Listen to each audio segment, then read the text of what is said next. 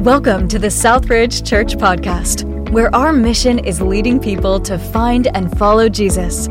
We're thrilled that you are here, and it's our hope that this message will lead you to find and follow Jesus. Wow, I am so blessed for our media and worship team. Can we just thank them? They don't often get thanked, and I know they do it all for God. They really do. But the amount of effort and energy they put in every week is just incredible to see where God is bringing us. Take your Bible if you have one. The book of 1 Corinthians, chapter number 16. 1 Corinthians, chapter number 16. I want to read just a few verses, beginning in verse number 5. The Apostle Paul is closing a letter to the church at Corinth. And the church at Corinth had had all kinds of problems. And yet he's writing to them, and he kind of closes it out. And we're going to begin looking at verse number 5. The Word of God says this: "Now I will come to you when I pass through Macedonia. For I'm passing through Macedonia, and it may be that I will remain or even spend the winter with you, that you may send me on my journey wherever I go. For I do not wish to see you now on the way, but I hope to stay a while with you, if the Lord permits. But I will tarry in Ephesus until Pentecost." Verse number 9. "For a great and effective door has opened to me, and there are many adversaries." Jane and I bought our first house in March 2012. And it was built originally in 1979. And just about everything was original on that house. And so when we moved in, immediately we were thinking, okay, those are original carpets. That's original paint. You know, I mean, it was different, 1979 to when we bought it. And so I wanted to move in, and at the time, we didn't have a lot of extra funds. I mean, we barely were able to purchase the house at the down of the market. And so to even have any money to renovate or remodel was next to nothing. We had a few $100s. That's about what we had. It was enough to rip out the carpets, and I textured the house myself, which, Jim, I should have called you because I had to retexture it later, because after I painted it, I didn't let the texture fully dry. So you know what happens to texture and paint if you don't let the two dry? It's ugly and it falls down. So, it was just frustrating. Back then, YouTube was not quite as popular with the how-to videos. So I didn't know anything. I was just making it up as I went along. And they had the old hollow core flat panel doors. Remember those? Pretty easy to break them. Pretty hollow. And we wanted to replace them. And I didn't have any money to replace the doors. But our church was doing a drama, a play, and I needed a door in the play. So I had this brilliant idea. I'll take one of the doors out of my house, and then I'll use it in the play. The play will reimburse me for my door, and at least I'll have one new door. All right, you like my train of thought here? It's ridiculous. It's stupid. The worst part is, I didn't tell Jane about my amazing plan at all. So she comes home, and this is the only picture I could find of it, but let's put up a picture. I put up a picture up here, you could see, of the door that's missing. It's a closet door. Yes, isn't Austin cute? Man, he's just so cute. Then they turn into teenagers. What's up with that, right? They're cute, and then they hit teenagers, and they're just not. So there's a closet door that was missing. That closet door was, thank you for showing the slide, that closet door was missing from 2012, not to 2013, not 14, when we started the church, had everybody in the church come over to our house, doing life groups. Everybody would walk in, they'd turn, and there's a closet with no door.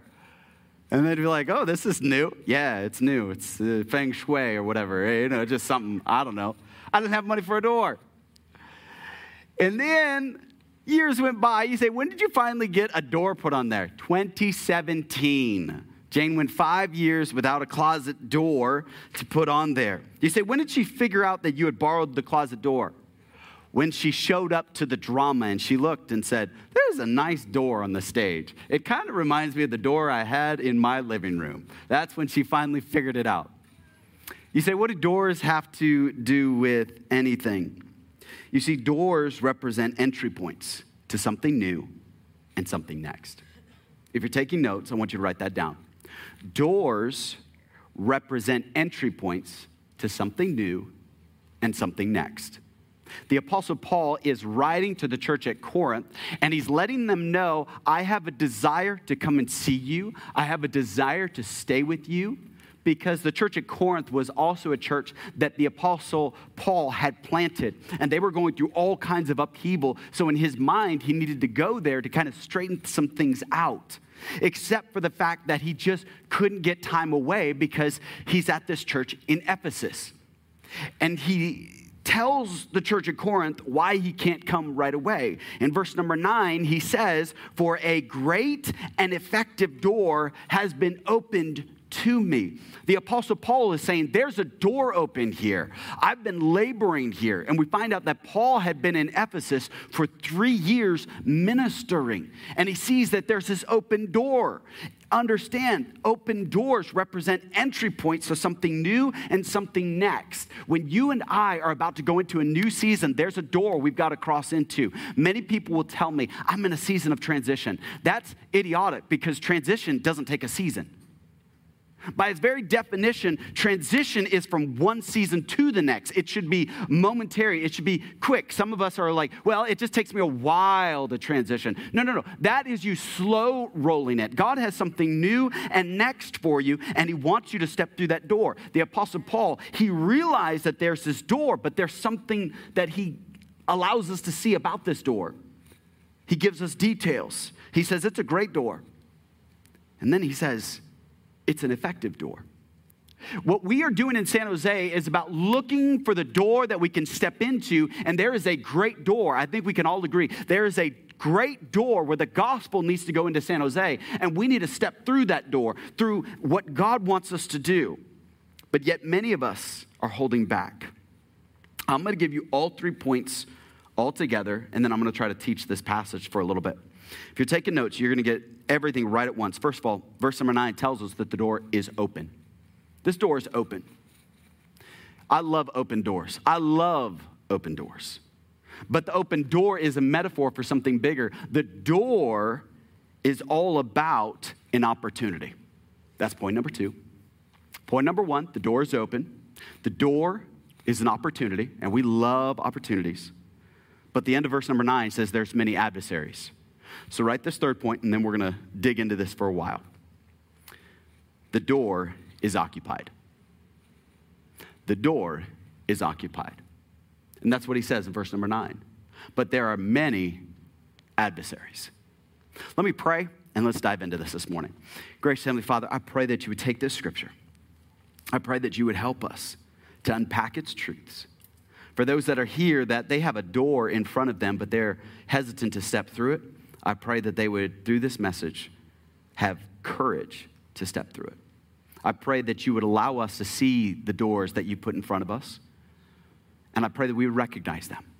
I pray that we would not miss them. In Jesus' name I pray. And all God's people said, amen. Amen. You see, the Apostle Paul tells us that the door is open. I love the fact that the Apostle Paul, he is wanting to stay where the door is open. He didn't want to go somewhere where the door is closed. But then I started to peel back and do a little bit of studying about this open door. We don't have time, but if you were to turn to the book of Acts, chapter number 19, the Apostle Paul writes in detail about everything that transpired in Ephesus.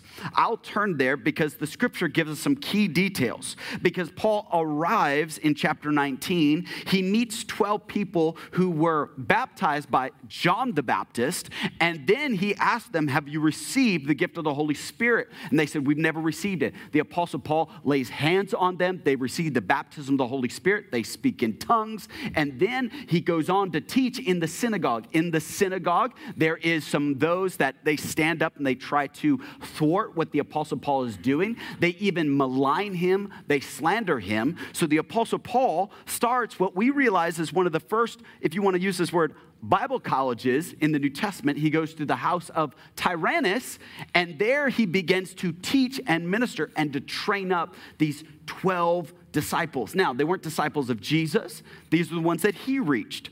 because we have a ministry that is called to make disciples everywhere. Go into all the world and preach the gospel, making disciples. That's what we as a body are called to do. We're called to it here in San Jose. So the Apostle Paul starts doing that. And then, I love this, the Bible begins to tell us that after 2 years, the Jews and the Greeks that lived in the province of Asia heard the word of the Lord. God did extraordinary miracles through Paul. And here's the kind of miracles God did. So that even handkerchiefs and aprons that touched Paul were taken to the sick, and their illness was cured, and evil spirits left them. There was a day, probably in the 60s and 70s, where you had the big TV preachers, where the TV preachers would say, for a small seed offering of $10,000, I will sneeze on this handkerchief, I'll put it in an envelope, I will send you this sneezed on handkerchief, rub that on whatever ails you, and you're going to be healed, cured. I'm being facetious, but it's about that ridiculous what was happening. People were trying to copy what God did through Paul. Because the fact is, Paul literally had this anointing on him that people were being healed in a great and mighty way. Verse 13 says, some Jews who went around driving out evil spirits tried to invoke the name of the Lord, Jesus, over those who were demon-possessed. They would say, in the name of Jesus, whom Paul preaches, I command you to come out. 7 sons of Sceva, a Jewish priest, were doing this. One day, I love this, the evil spirit answered them, Jesus I know, Paul I know, but who are you? Then the men who had the evil spirit jumped on them, overpowered them, and it gave them such a beating that they ran out of the house naked and bleeding. Verse 17, when this became known to the Jews and the Greeks living in Ephesus, they were all seized with fear, and the name of the Lord Jesus was held in high honor. Many of those who believed now came and openly confessed what they had done. A number who practiced sorcery brought their scrolls together, burned them publicly. When they calculated the value of the scrolls, the total came to 50,000 drachmas. In this way, the word of the Lord spread widely and grew in power. Do you see? There was an open door. It's a great door. This is at Ephesus. Ephesus was a city. It was a great city in Asia Minor. One of the 7 wonders of the world. Asia Minor is current-day Turkey. It estimated a population between 250,000 to 300,000. It was a well-known city. It was a city that had great influence. So the Apostle Paul is saying, there's a door here. There's a door that needs the gospel, because they had one of the 7 wonders of the world was a temple built to the goddess Diana, who they would worship, and it was vile. It was sickening how they would worship the goddess Diana. And so here the Apostle Paul is there ministering, but he's not alone. There's 2 famous biblical characters by the name of Priscilla and Aquila who also were there. But not just Priscilla and Aquila, you also had another great preacher by the name of Apollos. Apollos was there. This is like the dream team being assembled in Ephesus, and they're seeing a great work. They estimated that the church ran about 5,000 members in this day. Timothy ended up being the pastor for a time of this church. After Timothy, John, the Revelator, one of the 12 apostles of Jesus, before he gets exiled to Patmos, he was also there. There is a movement happening in Ephesus, and here the Apostle Paul is saying, hey guys, I want to go there, but man, God is moving. There's an open door. And you and I, God wants to do some similar things here in San Jose.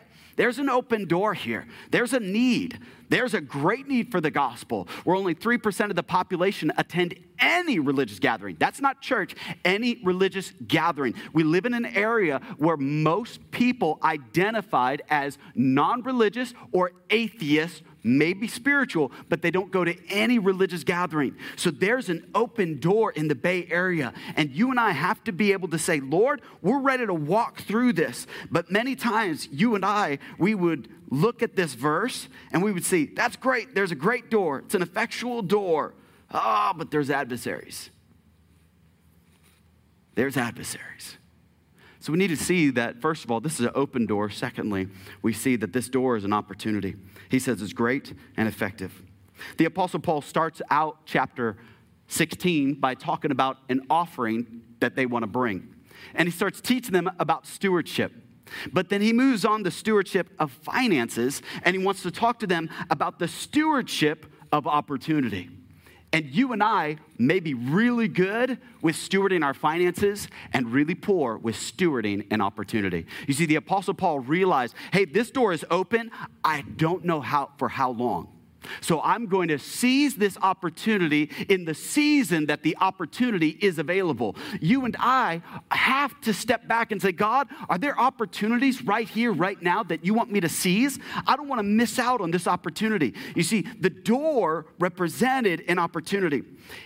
The Apostle Paul even wrote in Ephesians chapter number 5, a great verse, verse 15. He said, be careful then how you live, not as unwise, but as wise, making the most of every opportunity because the days are evil. You and I can watch the 6 o'clock news. I don't even know if there is such a thing. Or you can get your news from your app and you can see that there is unprecedented circumstances happening around the world. And when the Apostle Paul is saying the days are evil, he's not just saying crime is everywhere. What he is talking about is he's talking about that these times are desperate times. You and I live in desperate times. And in desperate times, we need to say, God, is there an opportunity here that you want me to capitalize on? And then he says, be careful. The Latin word means looking around. Looking around is what it means. You and I are not looking for the opportunities around us. You and I, when we go to a fast food restaurant or we go to our coffee shop, are you aware of the people around you, or are you just there focused on getting your coffee? Are you focused on the mood and the temperament of the barista? Maybe he or she is having a terrible day, and you, being a child of God, can bring light and life to that person's life and forever change the course of their destiny, because you say, I'm praying for you. I'm going to tip you. I want to invite you to my church. Is there anything I can do for you? And they will stop, drop your coffee because somebody has been kind enough and recognizing them. Except for the fact that you and I, we're not looking around like the Apostle Paul is telling us. There are opportunities everywhere. Now, you and I live in the Silicon Valley. Come on. We are trained to spot opportunities. There are some of the most brilliant businessmen and women here. You're an entrepreneur. You know how to hustle. You know how to grind. You know how to get things done. You know how to turn $10 into $100, $100 into $1,000, $1,000 into 100,000, 100,000 into a million into a billion. You just know how to do it because you know how to see the opportunities.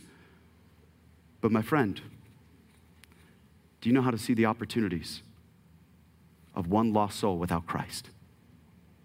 You see, the Apostle Paul is saying, the reason I'm staying in Ephesus is because there is an opportunity here. There's a need. And he was saying, you got to notice it. You and I get often stuck in requesting for opportunities, don't we? Oh, God, just give me that job. Lord, just let somebody swipe left or right on my dating app. I don't know if that's a good one or a bad one. I don't know. I may have gotten myself in trouble. Oh, Lord, please let that interview go well. Oh, Lord, I pray they accept my offer. Oh, come on, God, just let this thing happen and this thing, and life will be great. Let me get accepted into that college. Let me get accepted into that school. Come on, God. And we're always requesting opportunities. The Apostle Paul is not requesting opportunities. He's recognizing them. God has opportunities everywhere. And you and I have to say, okay, God, what's the opportunity here? What if every place you went, you said, okay, what do you want to do here, God? Yeah. The Apostle Paul said, we are the hands and feet of Jesus. Yeah. Why does Jesus need hands and feet if we're never going to use them for his kingdom? So every place I go, I am bringing in the kingdom of God to say, God, what can these hands do to build your kingdom? Where can these feet go to take the gospel? Because how beautiful are the feet of them who spread the gospel, Lord. So I want to be about doing that. So I need to be recognizing these opportunities. And the Apostle Paul, that was the theme of his ministry. You can go to Acts 14, verse 27. On arriving there, they gathered the church together and reported all that God had done through them and how he had opened a door of faith. 2 Corinthians 2:12, now when I went to Troas to preach the gospel to Christ and found that the Lord had opened a door for me. Colossians 4:3, and pray for us too that God may open a door for our message. He's all about these open doors. What's the Apostle Paul doing? He's trained his eyes to look for the opportunity. Church, we got to train our eyes to be looking for the opportunity, not just to make the Benjamins, not just to make money, not just to get the cars, get the deals, get the houses, get the stocks, get the crypto. God wants you and I to be saying, hey, that single mom needs help. Hey, that single dad needs help. Hey, that teenager needs help. Hey, that person needs somebody to pray with them. Hey, that person needs an invitation to church. That person needs lunch. That person needs a hug. That person needs a text message. That person needs a word of encouragement. Hey, that person needs me to mow their lawn. Hey, that person needs me to babysit for them. Hey, that person, where'd my claps go? Oh, it got real, huh? Oh, it got real. It got real when you and I have to get off our blessed assurance, huh? I want to pray for you. I want to send you a little text message. But watch your little snot-nosed kids? No, thank you. That's too much. That opportunity, that takes a whole nother commitment. You say, how do I know that? Because none of you want to work in Rich Kids. Oh, hold up. Oh, did it get real? Would you come to church today? You come to church, you just want to sit back and hear a little message from the preacher man. Come on, man. I'm fired up. I'm wearing a turtleneck and a jacket, and it's hot, okay? So maybe I'm a little bit overdressed, and the AC is like turned off, but that's going to be okay. We're going to get through it. But understand this. You and I have to be willing to say, does this opportunity make me uncomfortable? Then guess what? Maybe it's the right opportunity. Maybe it's the right opportunity. The Apostle Paul is leading us somewhere. He's letting us know that nothing is more expensive than a missed opportunity. I love what Pastor Mark Batterson says. He says, you may not be responsible, but you are response-able. That child may not be your child, but can you do something to speak a word of kindness to them? That trash in the parking lot is not your trash, but can you pick it up and put it away? That person who didn't have enough money to pay for groceries, that's not your problem, but can you do something about it? I love it when the church of God just says, hey, I can actually do something here. I can't solve every problem, but I could solve that problem. And there we go. I'll do what I can with what I have while the time God gives me, because this is the opportunity. God put you in this place like Esther for such a time as this. He could have picked another city, another state, another time, another generation, but he picked you for this hour. He said, I need that woman. I need that man. I need this person in San Jose, California, because I got a work that only they can do. God has customized this moment for you. But yet we often fall prey to the trap that Aristotle warned us of. To avoid criticism, say nothing, do nothing, be nothing. I'm afraid that many a church, that's their real motto. Say nothing. Do nothing. Be nothing. What's this? Leading people to find and follow Jesus. If I'm the only one doing it, it's not really a mission. If you're the only one doing it, it's not really caught on. Understand that who's your one is about each of us saying, I can go find somebody. I can go invite somebody. I can tell somebody about Jesus. This week on Thursday, God bless Miss Sonia. She and I were ministering to every single homeless person on Almaden Expressway and Capitol. They just kept coming by, and we just kept praying with them, kept giving them stuff, kept helping them. It was one after another, right, Miss Sonia? We were just so busy, and we were just pulling our hair out like, man, is the devil testing us today? We emptied more trash, more shopping carts, more stuff, but we looked for the opportunity that Jesus had given us. If they're coming to us, let's serve. And God is bringing the people to you, let's serve them. My fear is for some of you, you say, I don't get any opportunities. God does not waste anything. Someone once asked, I believe the president was George Washington, and he and his men were about to cross the river, and he was a newly elected president. And there was a man walking by the side of the street that needed to cross the same stream. And he looked up at the president, not knowing he was the president of the new United States. And he said, may I get a ride on your horse? To which the president quickly said, yes, jump on. Gave him a ride across the stream. On the other side, the president asked him, did you know I was the president of the United States? Is that why you asked me? He said, no, I didn't know. He said, I asked you because you had a yes on your face.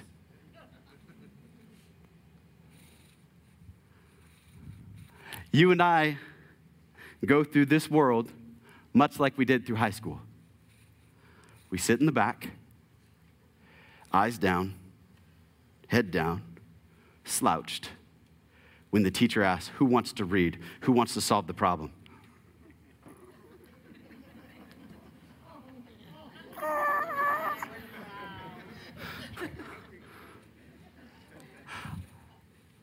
That's all Peter. That's yoga, hot yoga, whatever, every Thursday. Come join us. But we just want to slide under the opportunities. When God is saying, aren't you my bride? Aren't you the one I want to see do great things? And what's amazing to me is whenever God does use you to do something great, you love telling everybody about it. You love doing these things. However, we're not recognizing all that God wants to do through you. You think this is the limit of what God wants to do through you? God wants to do so much through you. You say, but I'm not this wealthy and I don't have this much strength and I don't have this. Moses was 80 years old and a shepherd. And God said, I got 3 million Jews that you need to deliver. Come on, nobody's that far over the hill. Come on, God's saying, I can use you. You say, how old was Joshua when Joshua took down Jericho? We know he was also over 80 years old. Come on, I wish I had a church filled with 80-year-olds. Because oftentimes they got more faith, more hustle, more grind. They know how to get things done. Nothing is more expensive than a missed opportunity. But maybe this is what it is. Maybe some of you, your great door, that great opportunity, maybe you're intimidated by the opportunity, not the adversary. We call this imposter syndrome. If you were to go to 1 Kings chapter number 1, we don't have any time to turn there, 1 Samuel chapter 10, you would see that Israel wanted to anoint a new king. They had anointed a new king. His name was Saul. And then they wanted to do a public coronation. And though in chapter 10, verse 21 and 22, they are about to show King Saul to the public, and they turn around and Saul is gone. They say, where's our new king? He was head and shoulders above everybody else. Where did he go? They found him hiding, and I love what the King James says, hiding among the stuff. He just found some stuff and hid under it. There was no enemy, no adversary, but the opportunity scared him. Some of you are more afraid of you stepping up and saying, hey, I will serve in Rich Kids. Hey, I will be an usher. I will be a greeter. I will make coffee. I will cut donuts. I will help count the offering. Hey, I will go show up on Tuesdays and Thursdays and clean the building. Hey, I will show up and follow up with visits with people. I'll teach a life group class. Hey, I'll join the Spanish ministry. Hey, I will do this. I will join the student ministry. Hey, I will serve in live stream. Hey, I will do this. Some of you are more intimidated by the opportunity, and you haven't even faced an adversary yet. God wants a church filled with people who don't run from opportunities nor run from adversaries. We need to be a church that says we take down giants for fun. But yet the church looks at an opportunity. We say, oh, $10 million building. I don't know. He needs $54,000. I don't even make $54,000. You're intimidated by that. You're intimidated by something, and the door is an invitation to something new and next, and you're looking at the door saying, too big, too scary, too sad, bye. And God is saying, how are we going to build that? How are we going to do that? How are we going to reach the city? What would happen if 400 people showed up next Sunday? You'd be scared of them. You'd be like, where's my little church people? I like it comfortable and small. Because you got your seat. I've said this before. It's got a little indentation of your two little cheeks. It's set, just perfect. You just, ooh, yep, that's me right there. That fits great. And we just slide in there, and then you got to peel us out. But God doesn't want you intimidated by any opportunity, and God doesn't want you intimidated by any adversary. For God has not given you the spirit of fear, but of love and of power and of a sound mind. That's not a timid mind. That's a courageous mind for what God has called us to do in this generation. This is our time to make a move for the kingdom of God. And we can't sit back and say, I don't see nothing, God. I don't know what you're doing. No, there's an open door. It's great and it's effective. Let's go through it. The Apostle Paul sounds like he's obligated to the opportunity, if you ask me. Yeah. That he had obligated himself to this opportunity. I wish you would obligate yourself to an opportunity. I wish you would just say, man, I'm just obligated to this. I wish you would just say, you know what? My spouse and I, we're having a rough season, but you know what?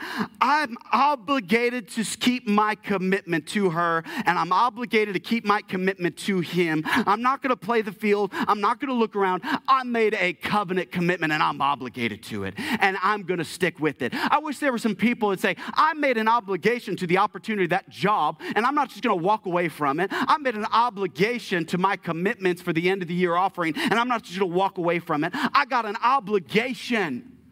The church treats obligations as options. And we wonder why we have no respect in our communities. Because they know it's optional. Each and every Wednesday, you can go deeper in life teaching with life groups. That's an option, and you treat it optional. Each and every week, you have the opportunity to serve and be a blessing to others, and you treat it as an option instead of saying, I'm obligated to this. I want to build something. I want to be a part of this. I'm not just going to sit back. I'm going to get in the game. I want to be a part of what God is doing. I want to build something. But we're almost out of time. I want you to write this down. Opportunity never travels alone. You see it at the very end there. The Apostle Paul says, and almost nonchalantly says it, he builds up the door, doesn't he?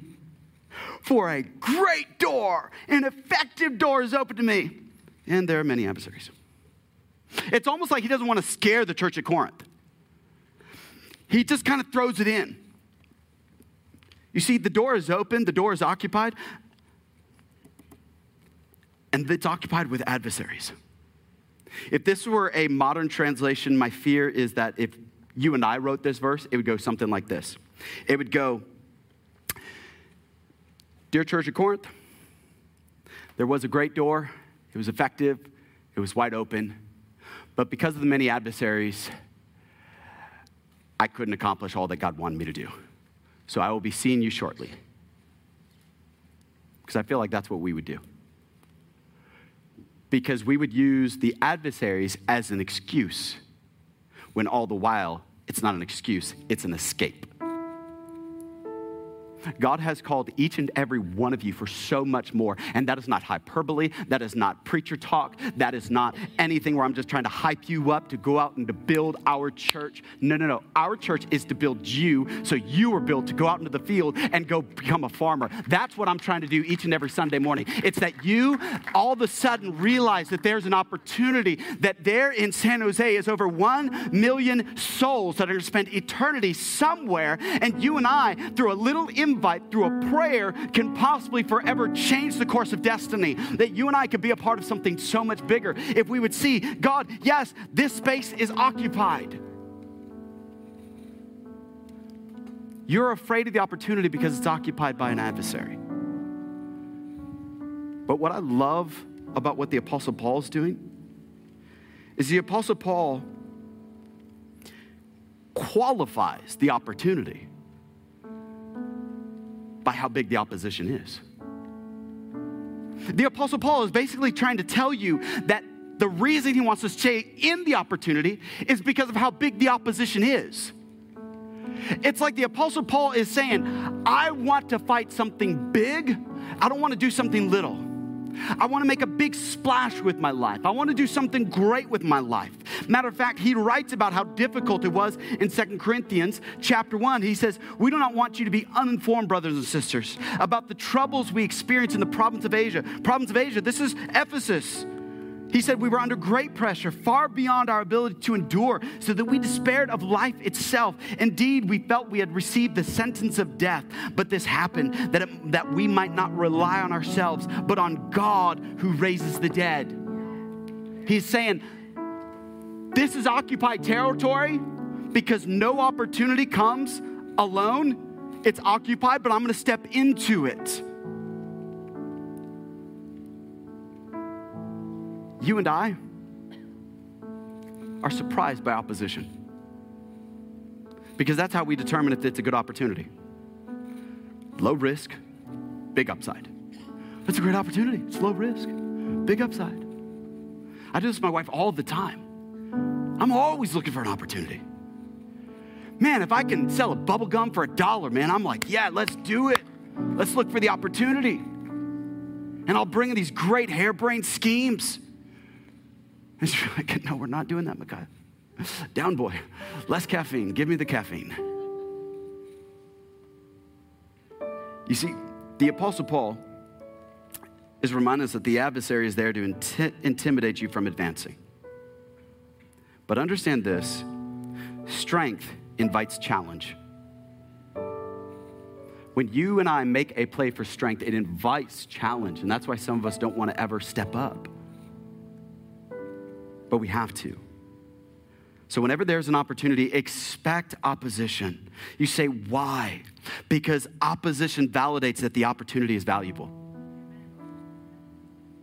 You say, what do you mean? Satan wouldn't guard it if it wasn't any good. Satan would not be guarding the opportunity if it didn't have value. Satan would not hold a vice grip on San Jose if he didn't think that there was something great that could be done here. He doesn't want his paws off of the Bay Area, and you and I are here to step into the opportunity to say, get your cotton picking hands off of this opportunity. We are here in the name of Jesus, and in his power and his precious blood we come. And I fear the spirit of Pastor Ilya, Holy Ghost fire, and all of a sudden I want to just say to the devil, we're here to occupy till he comes. We're taking over. We're gaining ground. We're here to see what God wants to do through each and every one of us. We're not just here to just sit back. We're here to hit back. There's too many people that need to know that Jesus died for them and that he loves them. And I need a church people to say, I can help reach somebody. I can be a part of making a difference. You and I have to see that this area, Satan wants it. He's got his hands in it. We're just going to let him have this next generation. Our cities are crumbling. Don't you see all the people walking around like zombies? It's third world around here. There's mountains of trash and people living in trash. Mine's totally gone. I'm not upset at them. My heart breaks for them. Some of them are young people that one time took a hit of something. Their life is forever ruined. And you and I, we have the answer. And God gave us an opportunity, and we have to make a difference. You know, if you go to Stanford University, there's a statue. And the statue is called The Gates of Hell. I was touring it about a year ago this time. And I didn't know what it was called, but I just walked over to it and I said, that is a weird looking statue. It was black. And then it had these people that were trying to get out, but half their body was missing and other parts or hands dragging them. And I didn't know what it was because I didn't read the sign yet. I just said, that's an interesting, it looked like two large doors is what it looked like. That's what it looked like. But it arrested my attention. Because you're walking through a beautiful garden, and we just came out of the museum that you can go walk through for free and see all the modern art and see everything. And so we walked in this garden area, and I looked up and I said, those are peculiar doors. They were made by the artist Rodin in the 1850s, and he made it. And when I got up closer, I realized what it was. It is the demons of hell pulling people trying to escape back in through the doors. And I said, there is the perfect illustration of the Bay Area. The demons of hell trying to pull people back in. I want to leave you with a verse, Matthew 11:12. From the days of John the Baptist until now, the kingdom of heaven has suffered violence, and the violent take it by force. That's what's happening. This is not a peaceful war. The violent are taking it by force. And you and I have to see that the door is open. The door is an opportunity. But that door is occupied. And as the church, we have a decision. we have this decision. What are we going to do about it? I'm going to put a question on the screen, and I want you to do some thinking. What door is open that is inviting you to step through it? But because it's occupied, you're intimidated to step through it. What's that door in your life? Maybe you don't know Christ as your Savior, and it's the door of salvation. Revelation says, behold, I stand at the door and knock. If any man hears my voice, I will open the door and I will sup with him. God wants to come into your life. Have you received him as your Savior? Is that the door you need to step through? Or is it the door where you know there's somebody you need to talk to? There's something that God has put on your heart. Even as you've been hearing this message, you know you've got to do something. I'm going to invite you to not wait. Can we all stand with heads bowed and eyes closed?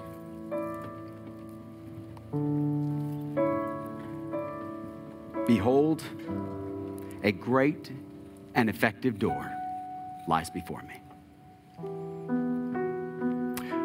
God has opportunities for each and every one of us. What you and I do with those opportunities determines how much we believe and obey the Master. So this morning, with heads bowed and eyes closed, as God's been speaking to your heart about a door that you have to step through, you've been intimidated. Maybe you're intimidated by the adversary, or maybe you're intimidated by the opportunity. Can I pray with you and for you that you would have the courage to step through that door? Is that you? Can you slip up a hand and I'll pray for you? Oh, I see that hand. I see that hand. I see that hand. I see that hand. Oh, God bless you. Hands up all over. Oh, amen. Amen. I see those hands. Oh, God bless you. Oh, God bless you. I see those hands. Yes, yes. Let me pray for you. And then I want to talk to those who never received Christ. Heavenly Father, I pray for those that have raised hands saying there's an opportunity that stands before them. I pray that they would not only have eyes to see it, but they would have the courage to pursue it. I pray that they would step through those doors. Help them take advantage of the opportunity. I pray that the adversary would not get advantage of them, but they would have the courage to do what you called them to do. Now, for those that you don't know Christ as your Savior, but yet you know that if you were to sadly pass away this week, there's a question mark on where you would spend eternity. That question mark could be that you believe in total annihilation. You don't remember anything before you're born, and you won't remember anything after you die. Some people believe that. But then there's another side of it. Some know that maybe there is a heaven and maybe there is a hell. And you're not 100% about where you're going to spend eternity. And you say, I want to receive Christ as my Savior. I don't want to go to a place without him. I want to know Jesus. I want to receive his forgiveness. Is that you? You slip up a hand. Can I pray for you? Oh, I see that hand. God bless you. I see that one. I see that hand. I see that hand. Amen. God bless you. Anybody else? 3 people raise their hand to receive Christ as their Savior. I want to pray for them. Would you pray with me? I'll pray out loud. And these 3 that raised their hand, let's pray with them. We're going to pray out loud together for those who are coming to God for the first time and for those who are coming back to God after a long time. Let's pray. Dear God, thank you for sending Jesus to die on the cross to pay my sin debt. I ask forgiveness for my sin. I repent of what I've done, and I turn towards you. I receive your love. I receive your forgiveness. Thank you for salvation's gift. In Jesus' name, amen. If you prayed that prayer, just slip up a hand. Can we celebrate with you? Amen. These 3 right here receive Christ as their Savior. Next Sunday, is Baptism Sunday. If you have not been baptized, next Sunday is Baptism Sunday. You say, how do I get signed up for that? You can fill out on your Connect card, hey, I want to get baptized, and then we'll be ready for you. We've got a shirt, shorts, we got everything you need. But next week, Baptism Sunday. If you have been saved but never been baptized, it's time for you to take that next step. That's a big step, but it's the next step. And then after that, you keep coming and growing. The last thing I'm going to invite you to do is before I have you dismissed, there's a little card. I left it on the podium, but it's the Who's Your One card.